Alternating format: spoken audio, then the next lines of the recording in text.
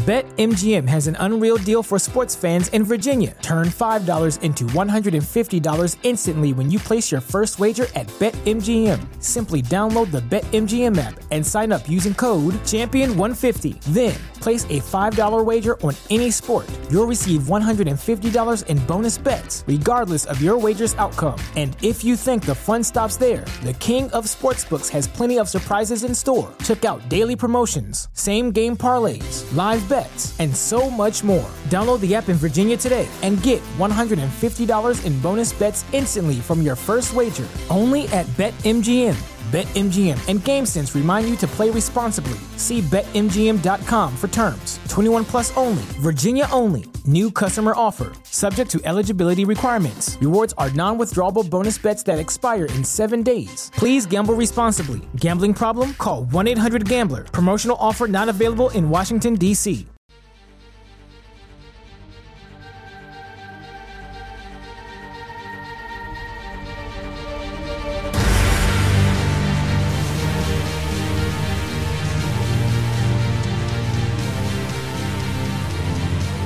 Greetings, nerds. Being a nerd, I'm your host, Sarah Belmont, and with me, as always, is our Mr. Producer, Will Polk. How are you doing tonight, Will? Doing very well, Sarah. Happy Monday. How are you doing this evening? Happy Monday. We were just talking about how our Monday sucked. Yeah, well, you know, it's I'm trying to get some positive energy here. And happy early Thanksgiving, by the way. You too, yes. Happy Thanksgiving to all, but more importantly, Merry Christmas for Wonder Woman. Yes. yes. What are your thoughts that they finally caved on that?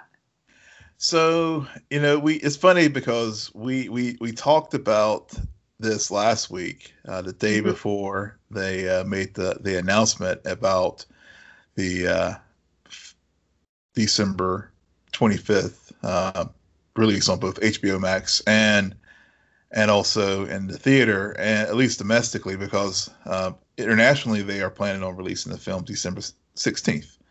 But, you know, I joked with you via message over the weekend how the writing was on the wall. I just completely missed putting the clues together when HBO Max and Amazon cut a deal that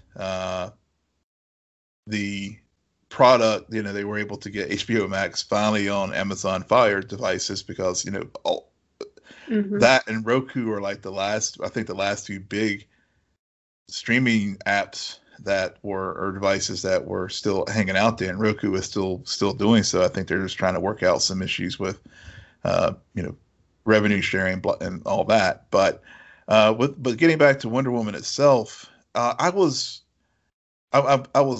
glad that they had finally made the decision, because one, the film, I looking at it again, you know, the film was actually done in like 2018. I mean, they finished filming then.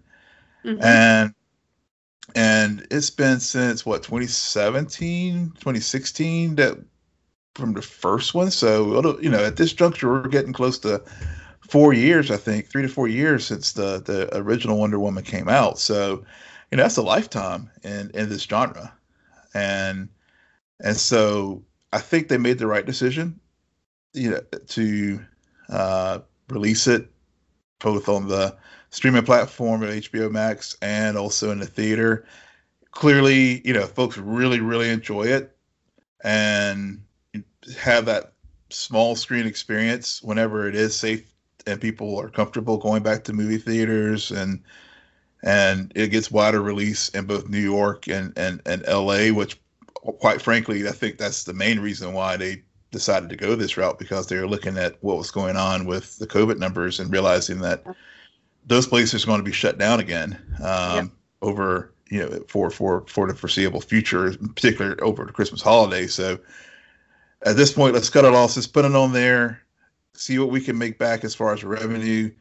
You know, there will be the international box office as well in places that do have COVID under control as well as you can. And, you know, they can make the money there and go for, you know, and then they'll probably maybe release it again at some point in 2021 when, you know, big markets. Get released. yeah, maybe. like I don't think they should do that. Yeah.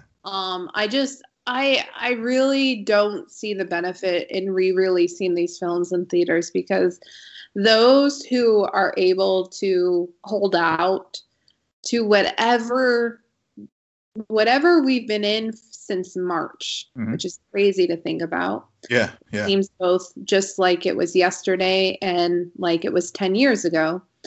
Yet I think that the impact that they're going to see in terms of HBO Max subscribers is going to be significant enough that I don't really see a point, because those who really wanted to see it will have seen it. Yeah. And a part of me is already accepted the fact that I don't think it's going to be a good movie. I have this suspicion just because of the way the third act of the first one ended. And also, like what you just said, they shot this and had this ready to go, or filmed at least, end of 2018. And yes, there's been COVID, but there was this time before COVID. I know we've all forgotten about that time period, but last year did happen. It did. Yeah. and this movie has had a few different release dates. So I don't think that the movies that start to drop on streaming services should get re-released in the theaters. I think the subscription route, I am excited, even though I have my doubts about the movie. Guys, I've always had doubts about DC. It's DC. I still am thankful that they're doing this, because I needed something, Will. I needed a win. Yeah, we needed something. Yeah, we needed to have some content for the holidays, because it's the holidays. I mean, you know, you're looking forward to that big end of year release, and and typically in December we do get those big tentpole movies to enjoy over the holiday time. So I know, at least we'll have Wonder Woman to do for that over the Christmas holidays to watch, and then of course we'll get will be a good lead into WandaVision in January. And I did see where Marvel and Disney Plus are like, no, Black Widow is still going. They're still looking for that May 2021 box office release, and quite frankly, they don't need it at this point. I mean, they have enough properties with WandaVision and all of that, and enough subscribers on Disney Plus at this point, where they don't need to do this kind of thing that Warner is trying to do with getting more subscribers to HBO Max. It's not about what they need, Will. It's about what I need. I know. It's what you need, and yeah, unfortunately, it's not. Black Widow is not going to be under your Christmas tree this year. We'll see about that. In other DC related news, because that's all we ever seem to talk about. I have some Marvel news on this timeline today. Don't worry. All right, I'll get there. Images have been released of DC Titans and season 3, mainly Starfire's new costume. That's all I got. I didn't look at the images. Oh, you didn't do your homework? Well, granted, it did come out today, but I got home from a eye appointment that would never end, and I sat down and I ate, and I took a shower, and now we're here. Well, so no, I'm not, and we didn't even talk about my work day. I had a work day that basically, I swear to God, all I did was I looked at spreadsheets for 9 hours. That's it. Well, I will. Well, go look at your timeline real fast. I did tag in a photo of Starfire's new costume, because it is fire. I mean, it really, really is amazing what they have put together for her for this upcoming third season, and it's well deserved, because it's all right. Huh? I really like it. You always really like these images, and what I see is Photoshop. That's all I ever see in poses like these. Show me an image of her shooting a scene in that outfit, and then we can really determine if it's good or not. There is a still photo of her in the costume. Did you tag me on that one? Because I don't see it. Yeah, it's like 4 photos that I tagged you on. It's like 3 of them are like the. Yeah, that's the one that I see Photoshop on. Okay. Well, that's even a shot of her filming an actual scene in the TV show. Well, true, but I know it's a production. It's one of those stills. Better than some of the ones we saw from the Arrowverse whenever they were doing the Crisis on Infinite Earths photos. But I really like it. I think given one, she's probably one of the strongest, if not the strongest characters of that on that show for one. Yeah. So I think her, especially given that Starfire, and of course this upcoming season, you'll have Blackfire as well. And we saw in the second season that dynamic as far as between the two of them, and so there's that. Also, she really didn't have. I know a lot of folks were grumbling early on with the costumes that they had from the first season. Whenever we did see some of those production stills of them filming scenes with her in the original costume that she had. So I think this is very fitting, and that they finally did do her right for this upcoming 3rd season. Yeah, I'm glad that this season is going to focus on Starfire, because although I liked season 2 more than season 1 of the show, I did note a absence of Starfire, and more importantly, an absence of scenes between her and Nightwing. So, if the writers can please refocus their attention to the stars of the show, that would be great. And I'm right there with you. Part of the reason why I like season 2 better is we know this season is going to be her versus Blackfire. And then we also know that we're going to have Red Hood appear. And so there's a lot of momentum. And I just can't wait to chuckle when they manage to screw it up.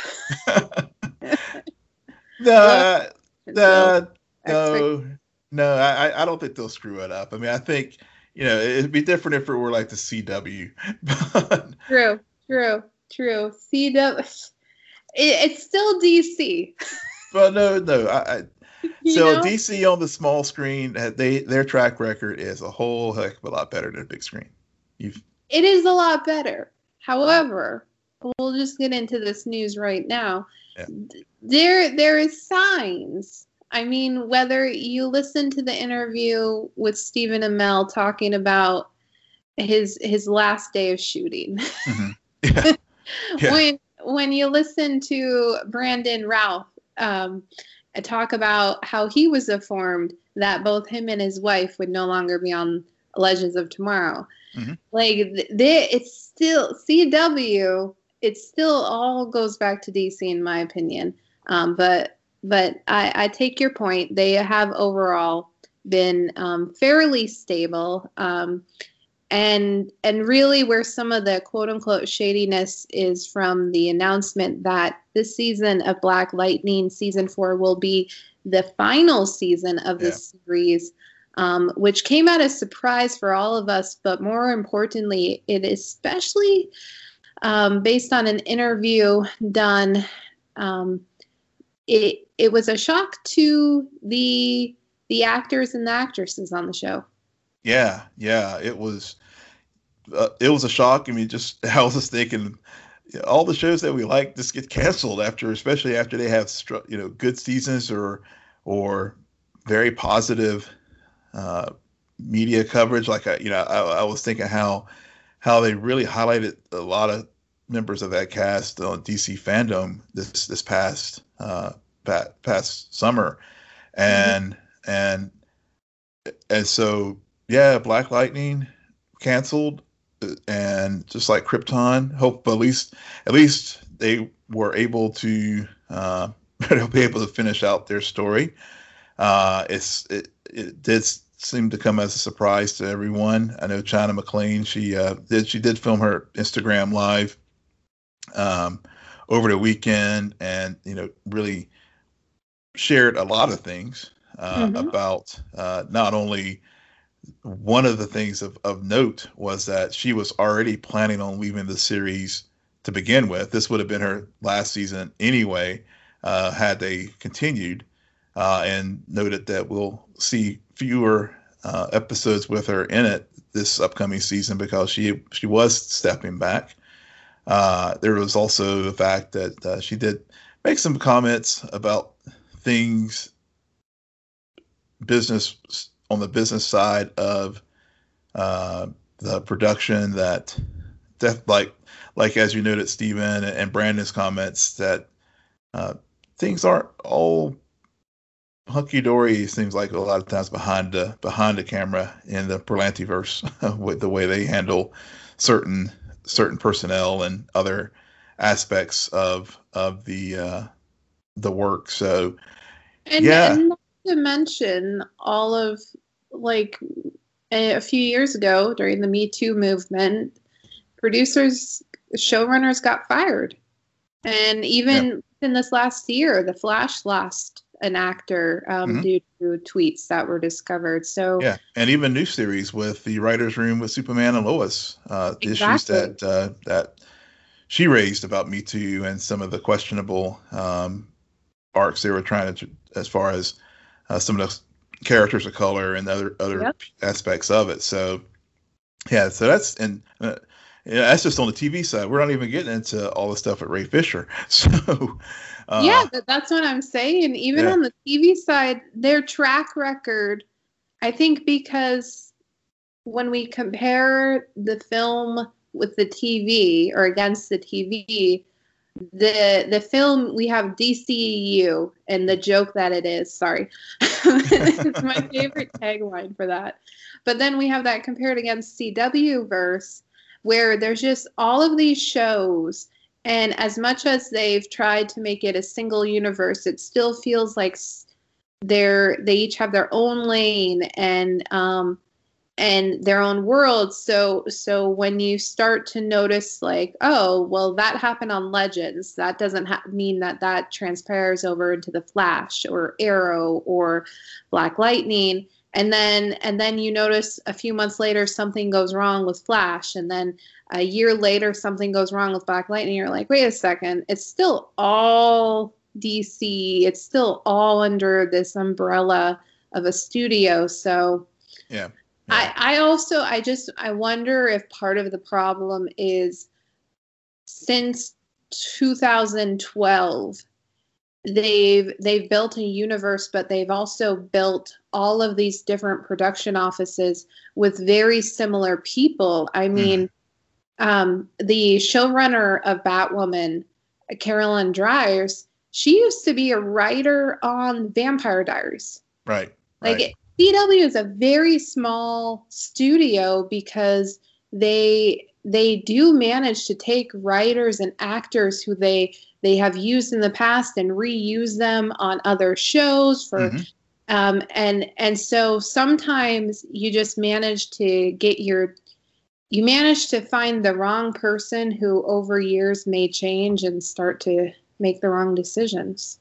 Yeah. I think that's a very good point that you raised there, that the CW network is, they do, to their credit, grow their talent, but at the same time, in many cases, people do shift from production to production, and sometimes problem children will get moved from one show to another show, and the problems just sort of follow them. So, again, this cancellation of Black Lightning, especially on the heels of the naming the Painkiller spinoff, it was just kind of like, oh, we were so excited, we're getting another show with another lead of color, and then boom, they like hit it, they blindside you with this other news. So it just definitely took the a little bit of the shine off of the news about Painkiller from earlier in the week when you drop this kind of news.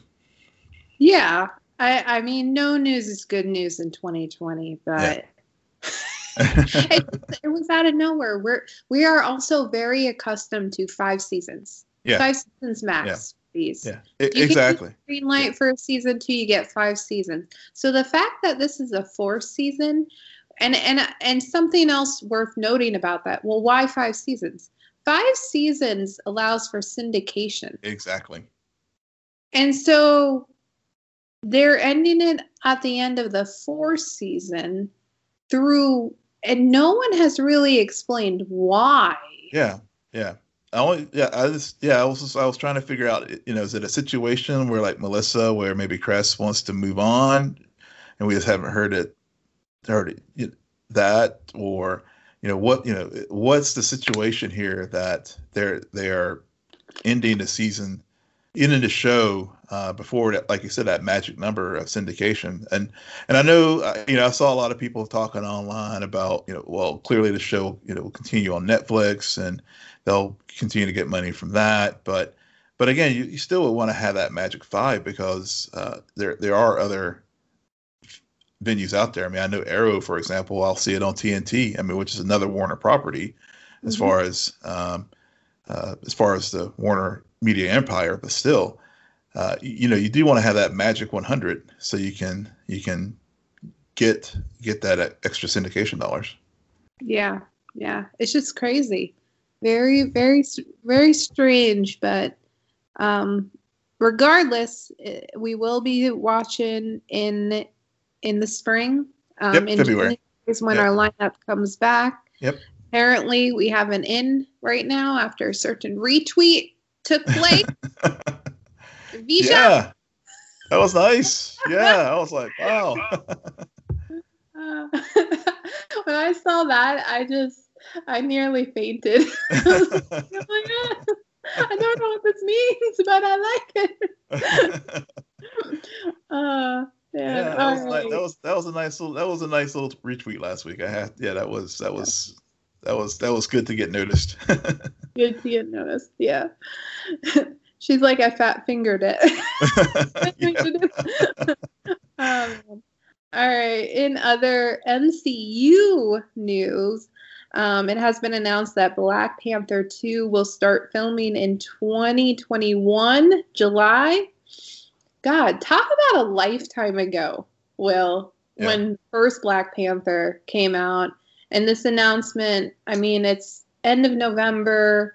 Chadwick passed in September, but still, it feels like, brace yourself. Yeah, Slow down. We're not ready to think about Black Panther 2 right now. We're just trying to make it through the year at this point. Yeah, but it looks like they're planning on starting production on the second film in July of next year, and I guess it'll be a 6-month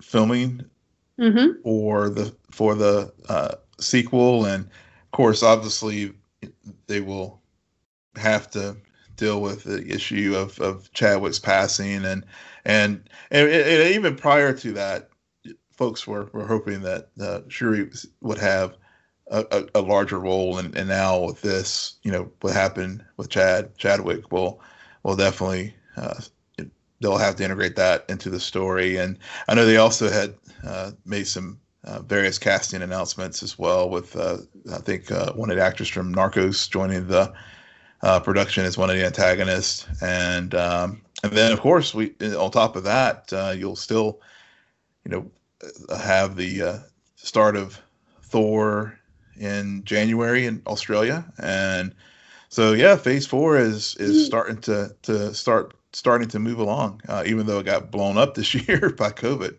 Do you know who from Narcos? It's not Pedro, right? No, it's not Pedro. It's Tinoch Huerta.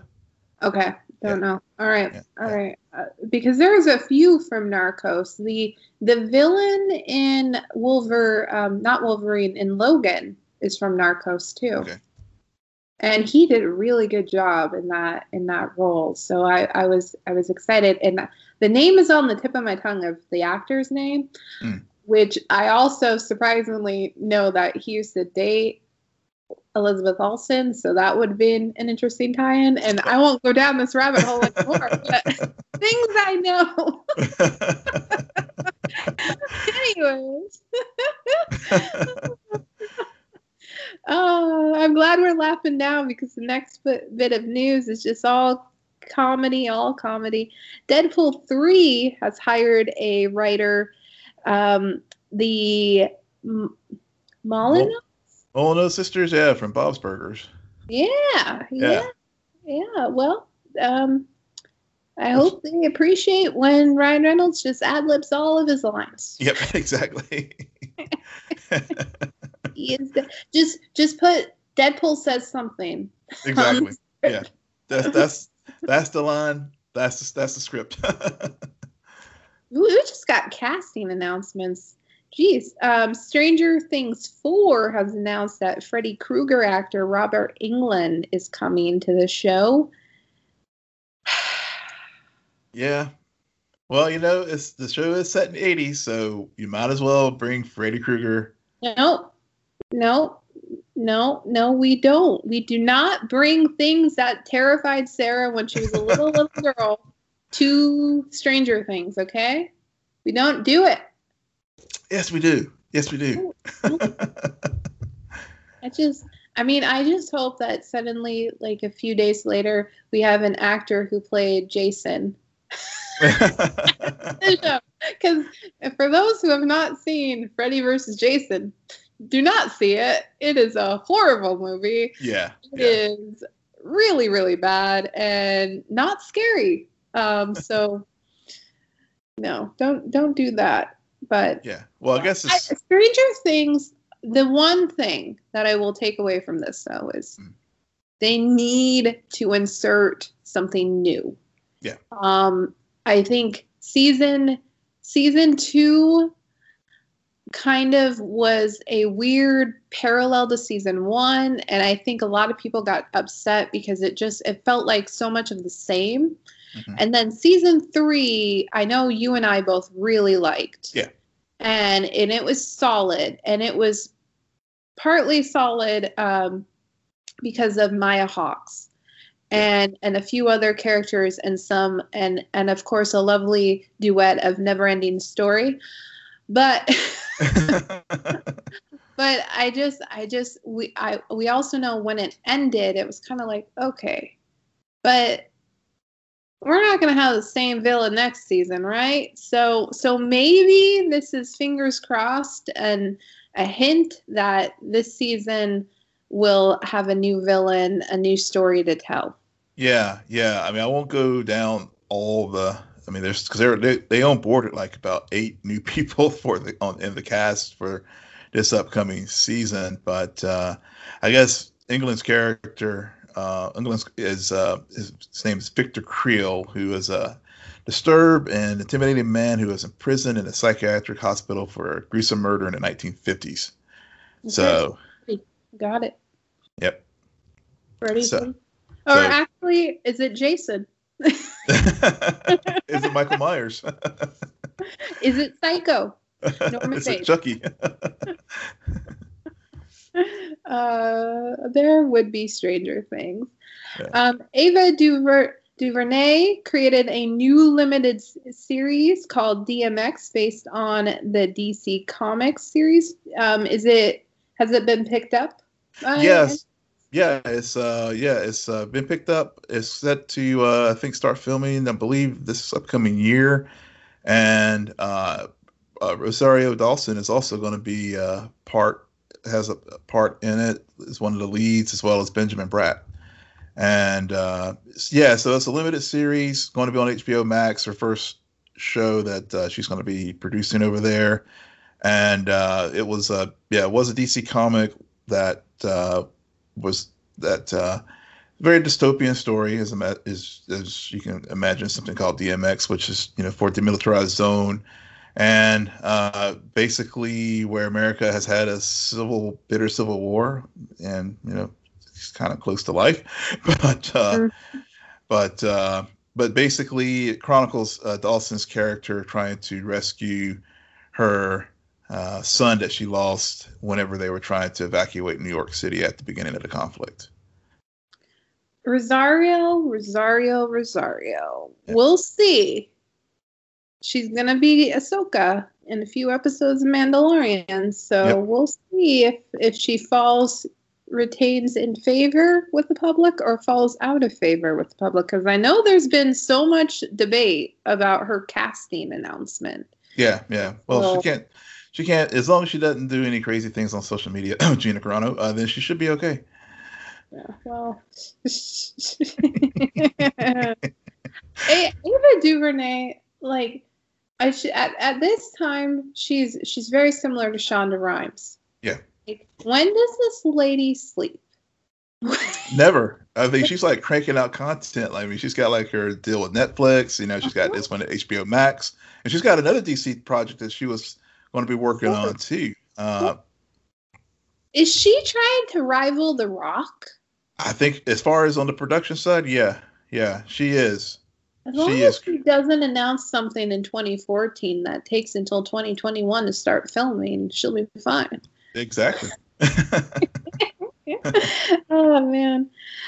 Speaking about other crazy directors, producers, those who can do it all, Terrence Winter has left the upcoming Batman movie HBO Max spinoff over creative differences. Of course.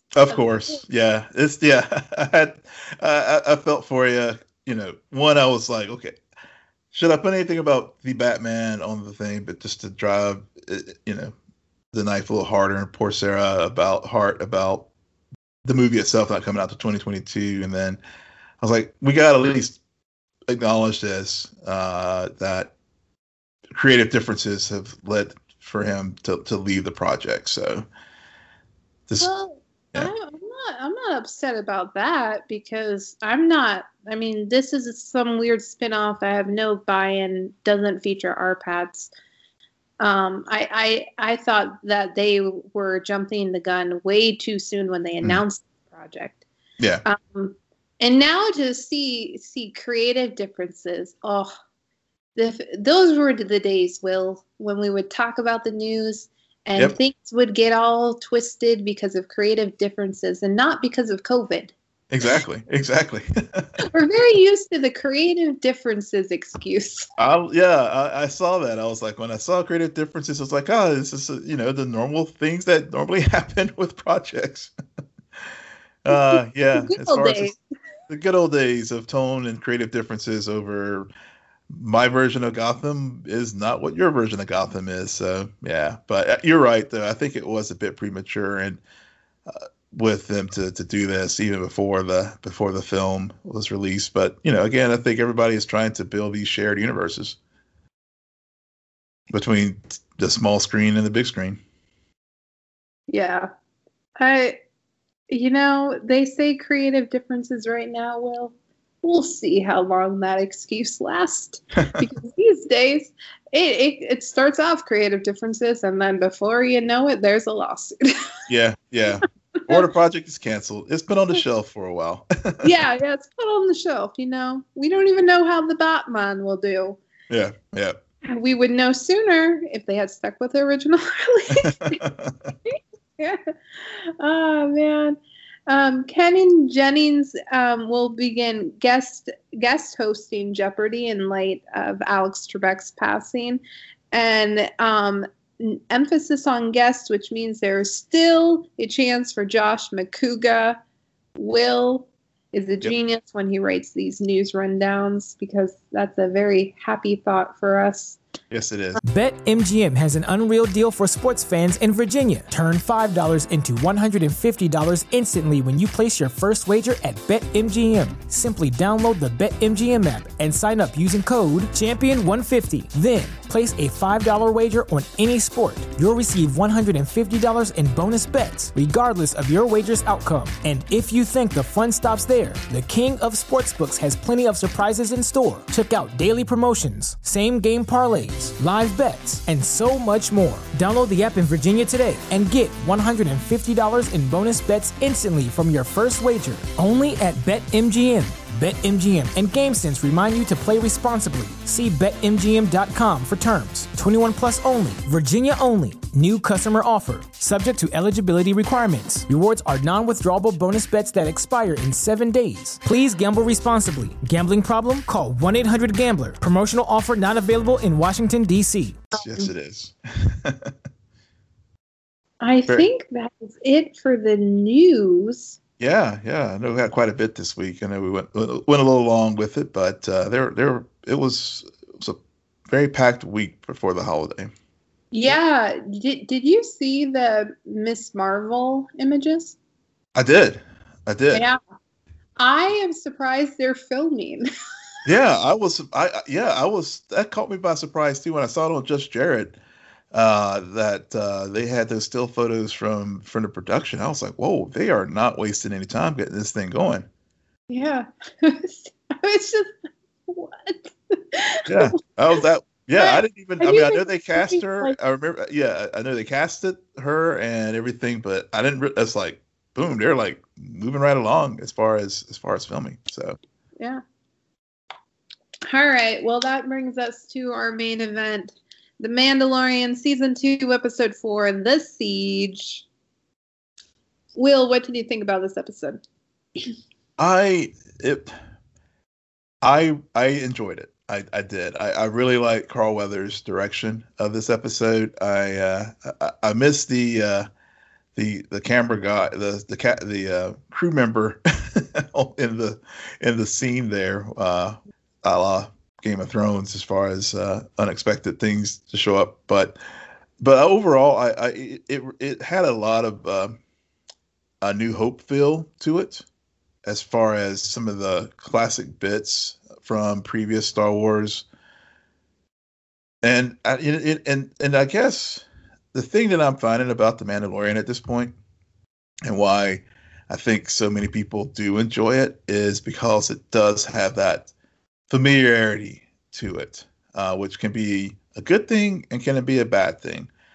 The good thing is where I thought the beats that they had, and just a lot of the callbacks to various aspects we've seen in prior films.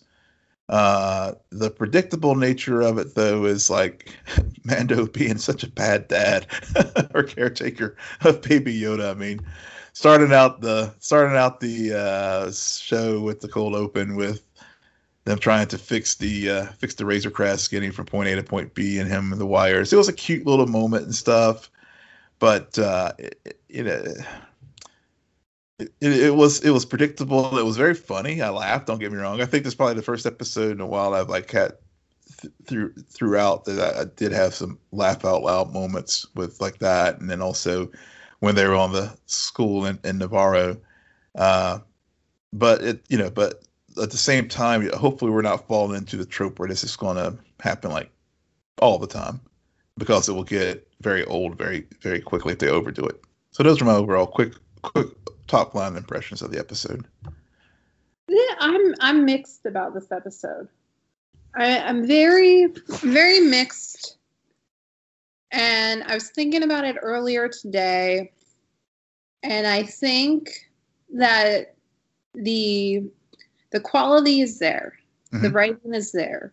The character moments are there. I think this season, more so than last season, they have really taken a 3-hour movie mm-hmm. and diced it up into half-hour segments. Yeah. Which is both good and bad. It's good because that's what we want. Mm-hmm. At the end of the day, we love TV. We love how you can return to the story that you started the previous week and get the next chapter. I mean, they literally call these episodes chapters. It's bad because a part of me just wants to wait until it's all said and done and binge it. And maybe that's because last weekend I had a lovely Sunday and I watched all 10 hours of the Crown. But I feel like they really are telling a story from start to finish that for me, almost gets interrupted. And some Fridays when I sit down to watch it, I'm like, oh, I don't know if I want to, or where were we? What's going on? I like that they got rid of the sand, but now all I see is water everywhere.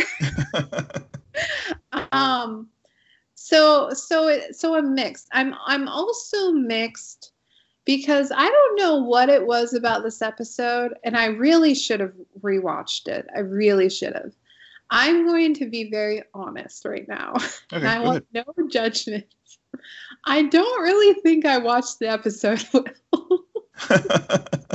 I was online shopping during it, and I got very so I picked up a few bits. I definitely heard the information about what the child is for, mm-hmm. and the plans and the intentions and potential tie-ins to other things we've seen and other pictures. But I'm pretty sure I missed a lot of the episode. Well, it was a very fast episode, pacing-wise, and there was a lot shoved in it. So if you missed anything, it's either it's to be forgiven, I think, maybe. I was thinking while you were talking about how they have divided this up into chapters and dropping it week to week, and I thought back to The Boys and our discussions with it. Yeah. And also now that I'm watching The Crown, and one of the things that I think with what I'm liking about The Mandalorian and The Boys and them dropping episodes week to week to week is it gives you the episode time to breathe. Yeah. And really and like this week's episode, for example, there were a lot of things that they did throw in there. I mean, there was the callback to season 1 with that bringing the prisoner guy. Yeah, and how he is now Grief Karga's assistant on Navarro, and also again building the world and how Navarro now, Cara Dune and Grief are administrators of it and trying to clean up the remnants of the Empire that are still there, and how again we've seen this continual through line in the stories about how things are, how still kind of the wild west in the Outer Rim, and which again reinforces the whole Western themes and that the Mandalorian has leaned in on in both the first and second season. So so there's those aspects of it that I think if I binge this series, I don't think I would be able to pick up all those little nuances and those finer points of the story that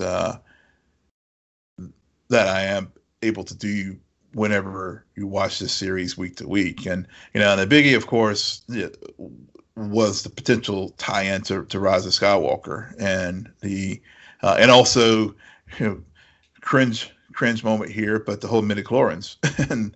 I know, right? Yeah. Two of things that fans have always loved.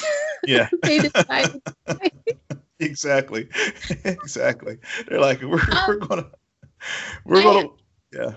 I do disagree with you, and here's why. Because, and The Boys is a great example.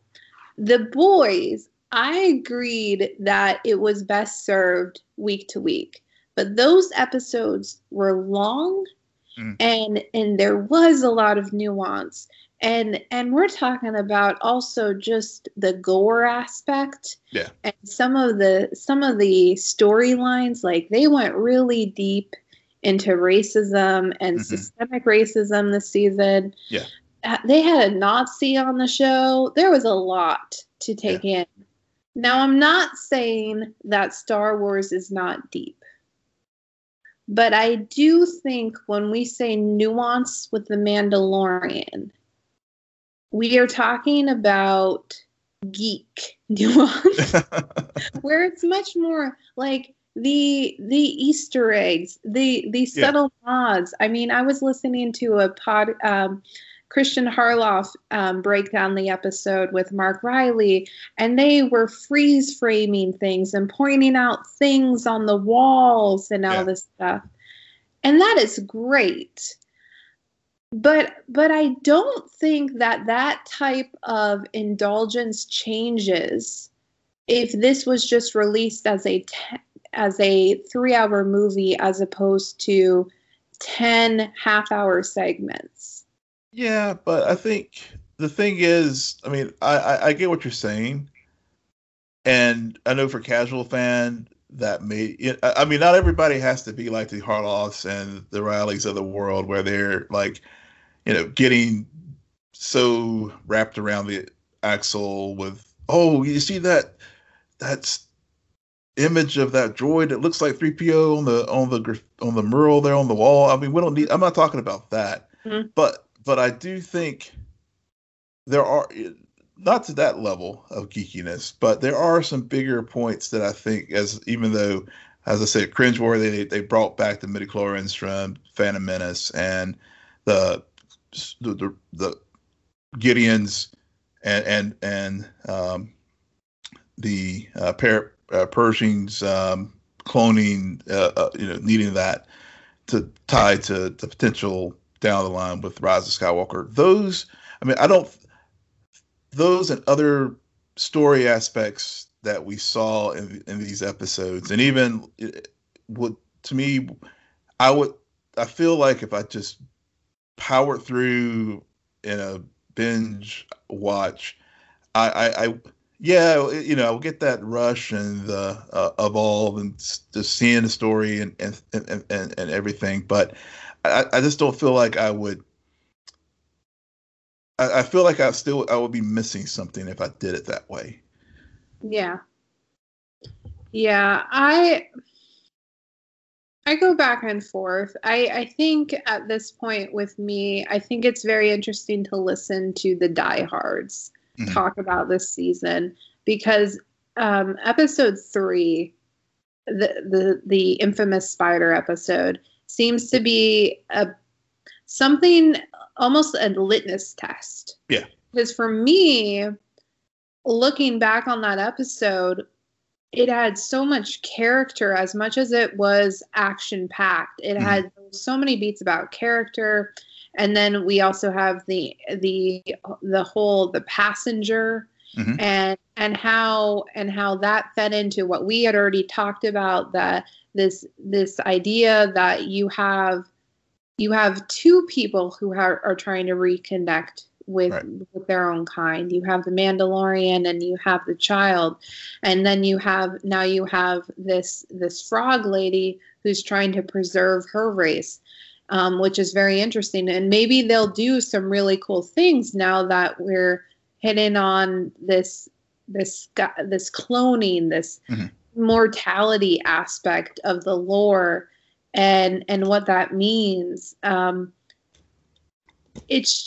But that episode doesn't seem to be one that sticks out for the diehards, which I think is fascinating, because I'm like, what? But there was so much character. It was so interesting. It didn't feel like it was fan service. It didn't feel like, oh, let's purposely draw this image of this person on the wall so those who have watched all these other things will get it. Yeah. Now I know, I get you. I mean, like last week, that was true. Like that was a reward for those hardcore fans who watch everything.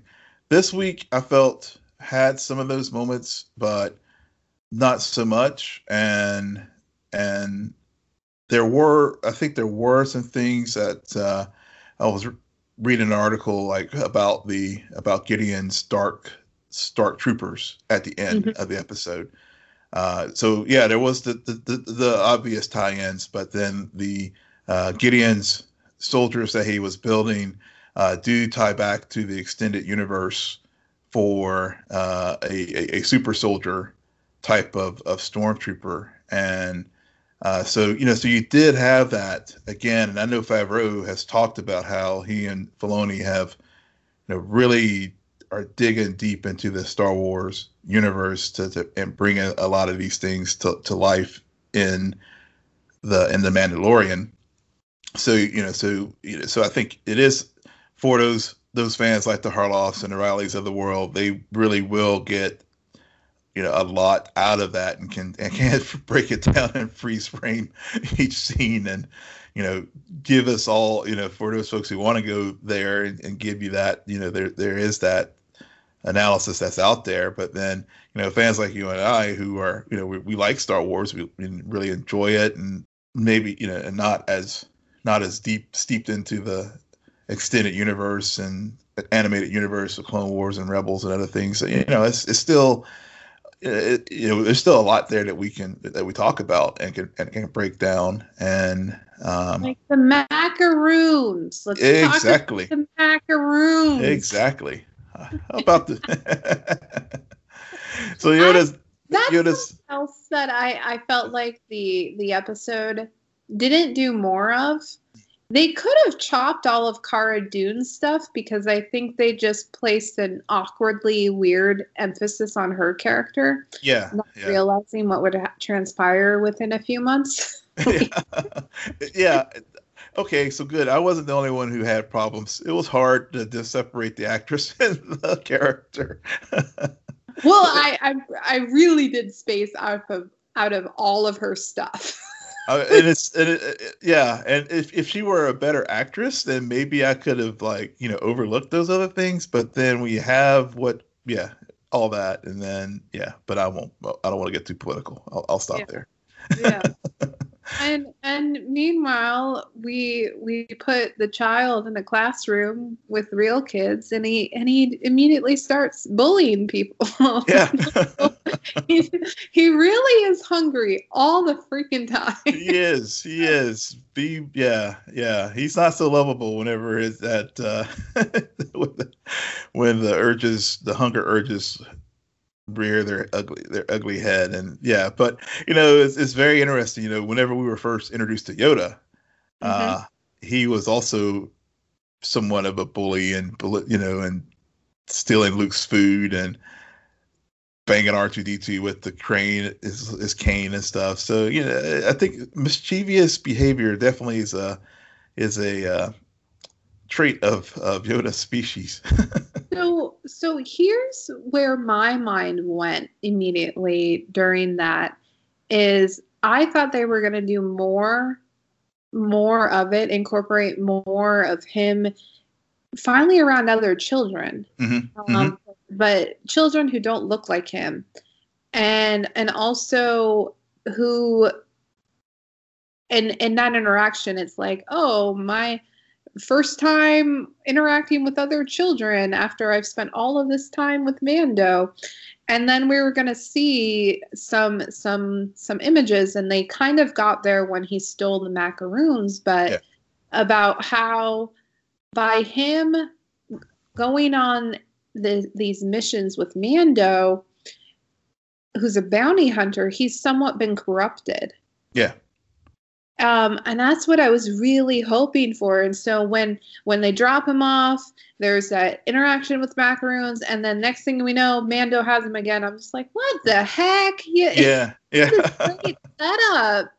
I don't know why they didn't do more. And then at this point, between the last two episodes, I'm just like, Jesus, Mando, hire a damn babysitter. Exactly. You're just dropping the kid here, and here.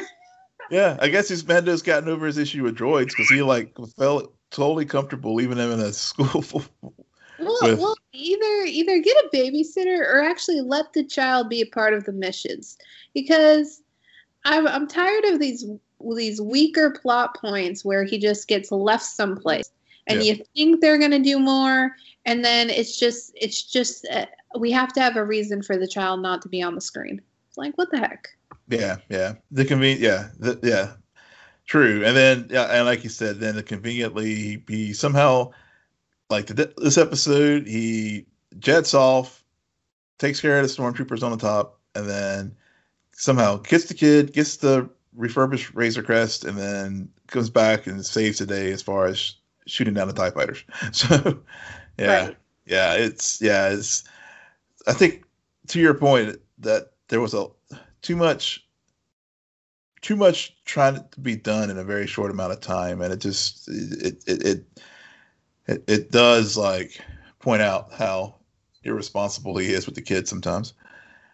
Yeah. Well, he certainly has to be a protective father soon, because this episode did do a good job of setting up and reminding you Moff Gideon is the villain of the series, and he has planted a tracking device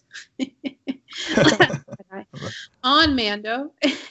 Imagine that. And where have we seen that before? We'll be seeing them collide within the next episode or two, and more importantly, the next episode is called The Jedi. Yeah. Jedi. Yeah. We're getting something I do have to remind myself is last season, I wasn't immediately impressed, and then they had a few episodes that really started going, and this season is fine. Fine. I think I'm being a bit picky now that we're hitting like that midway point. Yeah. Well, I think it's fair to be picky. I mean, it's a very good series, but like anything, it does has its flaws, and I think it's totally fine to point those out. But at the end of the day, it's an enjoyable ride, and as I said at the very beginning, I think I had, with all the little Easter eggs and all the callbacks to various things from like A New Hope and some of the other aspects of other films. It was I really I enjoyed this episode, and I really thought Carl Weathers did a really good job of directing it. It was all right. Yeah. Well, yeah. All right. Well, any update on The Crown? Yeah, making our way through it. It's I think up to episode 4 now, and really enjoying it. But I see when you gave your thoughts last week about the dynamic they set up with the story with Charles and Diana. Mm-hmm. It's definitely fully totally get that, and seeing how they're painting them. But I've really enjoyed it. I think the actress playing Diana really captures a lot of her mannerisms and things. I thought they so far underplaying her fact that she was, in the aristocracy as well, that she wasn't like Kate Middleton, for example, who, Kate really was more of a commoner than, and they're kind of playing that. They try to play that up a little bit with Diana and trying to gloss over the fact that her father was an earl and he wasn't, an aristocracy, but I've enjoyed things so far, even though the CGI on the stag had much to be desired. But this show's not here for the special effects. No. Yeah. What about Margaret Thatcher's husband? I love Dennis. I know, right? He's great. So funny. Yeah. Dennis is great, and just the right reality check and humor for how how proper and how, well, not proper, but how awkward sometimes Margaret seems, and how rigid she is in her approach to things. I mean,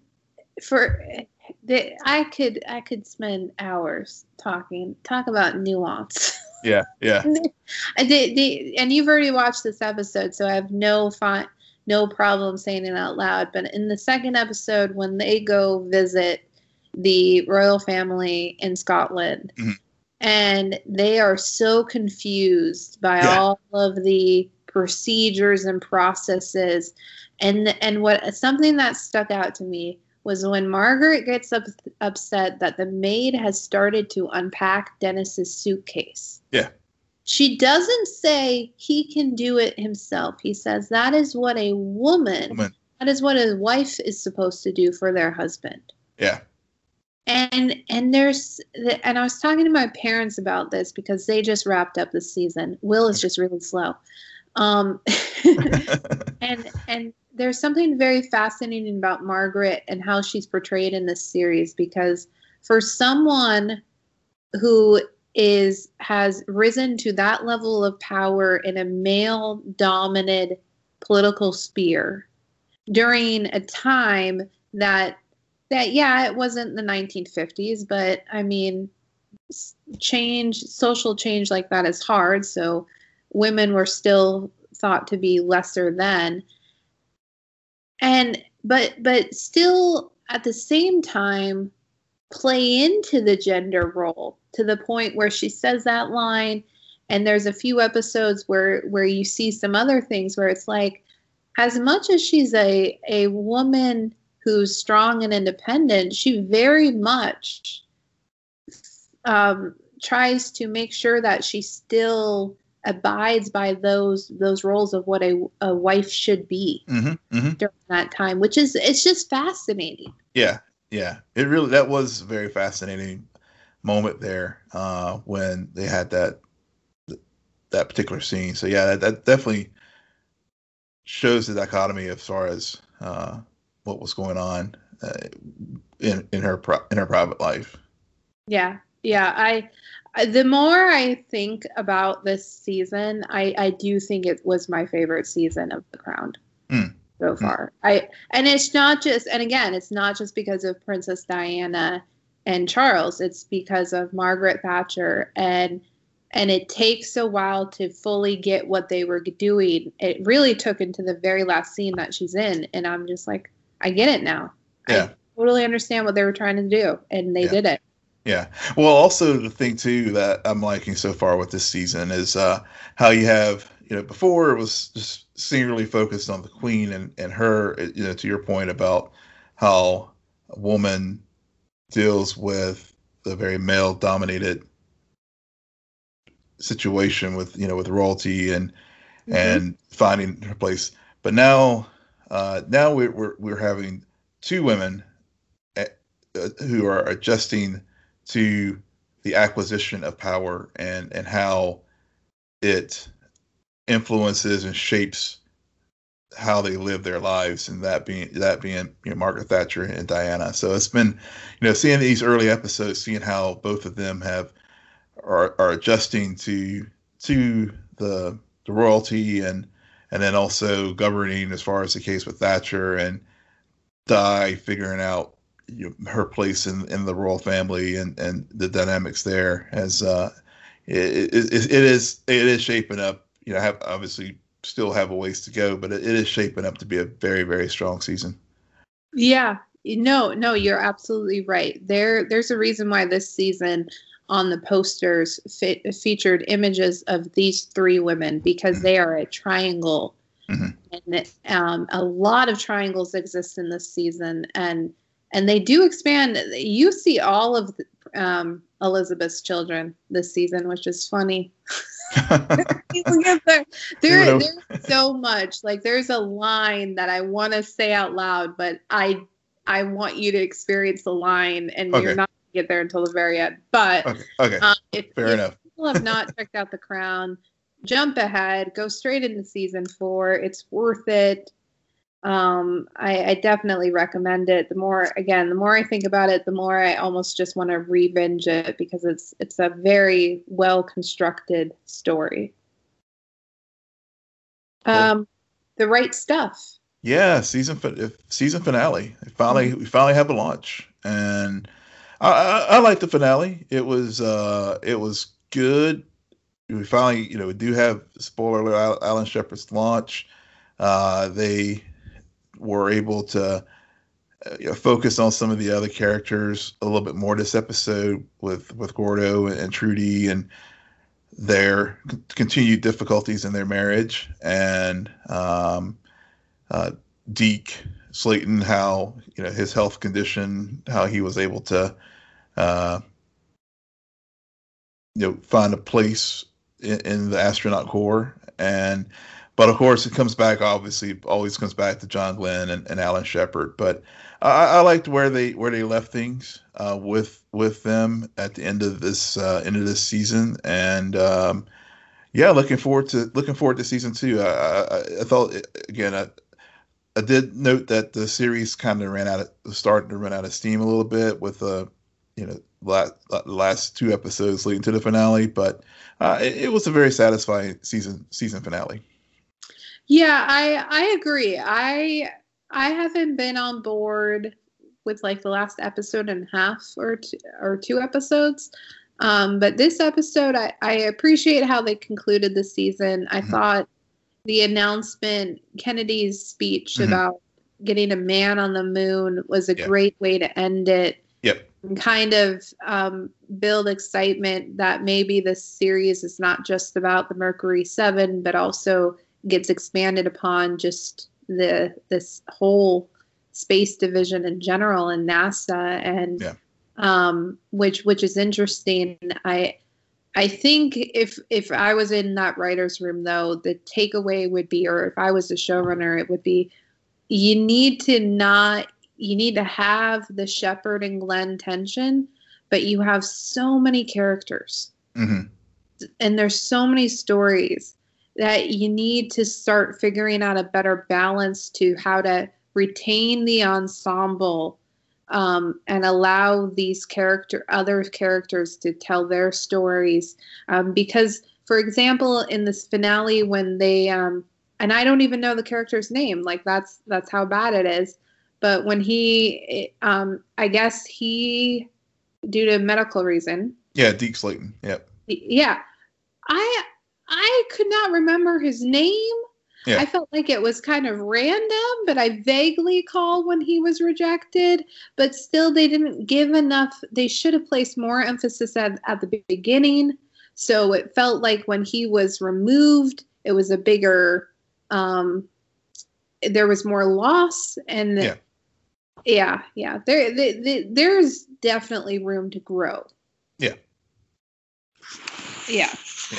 All right. Well, that is it for us tonight. Why don't you tell our listeners where they can find you? Yes, you can find me at Will M. Polk, WILLMPOLK. And you can find me at SJ Belmont, SJBELMONT. Please follow our crew on Twitter at Cena Nerd. Friend us on Facebook, follow us on Instagram. But most importantly, rate, subscribe, and comment on Apple Podcasts, Spotify, YouTube, Stitcher, or wherever you get your podcasts. Good night, Geek Out. You're welcome.